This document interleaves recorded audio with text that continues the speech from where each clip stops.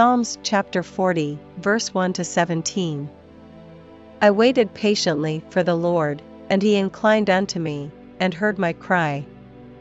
He brought me up also out of an horrible pit, out of the miry clay, and set my feet upon a rock, and established my goings.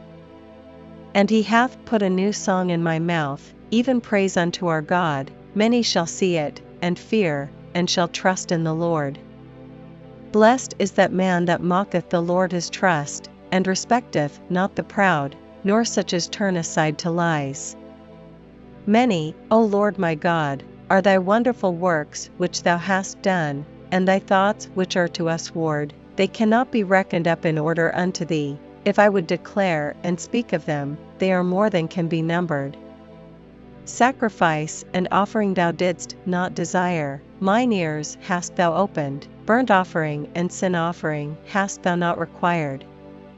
Then said I, Lo, I come, in the volume of the book it is written of me.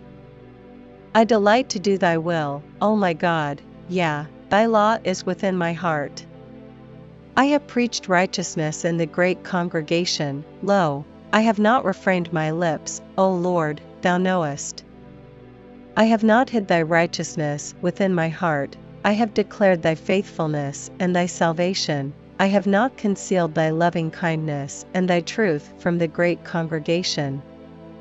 Withhold not thou thy tender mercies from me, O Lord, let thy loving kindness and thy truth continually preserve me. For innumerable evils have compassed me about, mine iniquities have taken hold upon me, so that I am not able to look up, they are more than the hairs of mine head, therefore my heart faileth me. Be pleased, O Lord, to deliver me, O Lord, make haste to help me. Let them be ashamed and confounded together that seek after my soul, to destroy it. Let them be driven backward and put to shame that wish me evil. Let them be desolate for a reward of their shame that say unto me, Aha, aha. Let all those that seek thee rejoice and be glad in thee. Let such as love thy salvation say continually, The Lord be magnified. But I am poor and needy, yet the Lord thinketh upon me. Thou art my help and my deliverer, make no tarrying, O my God.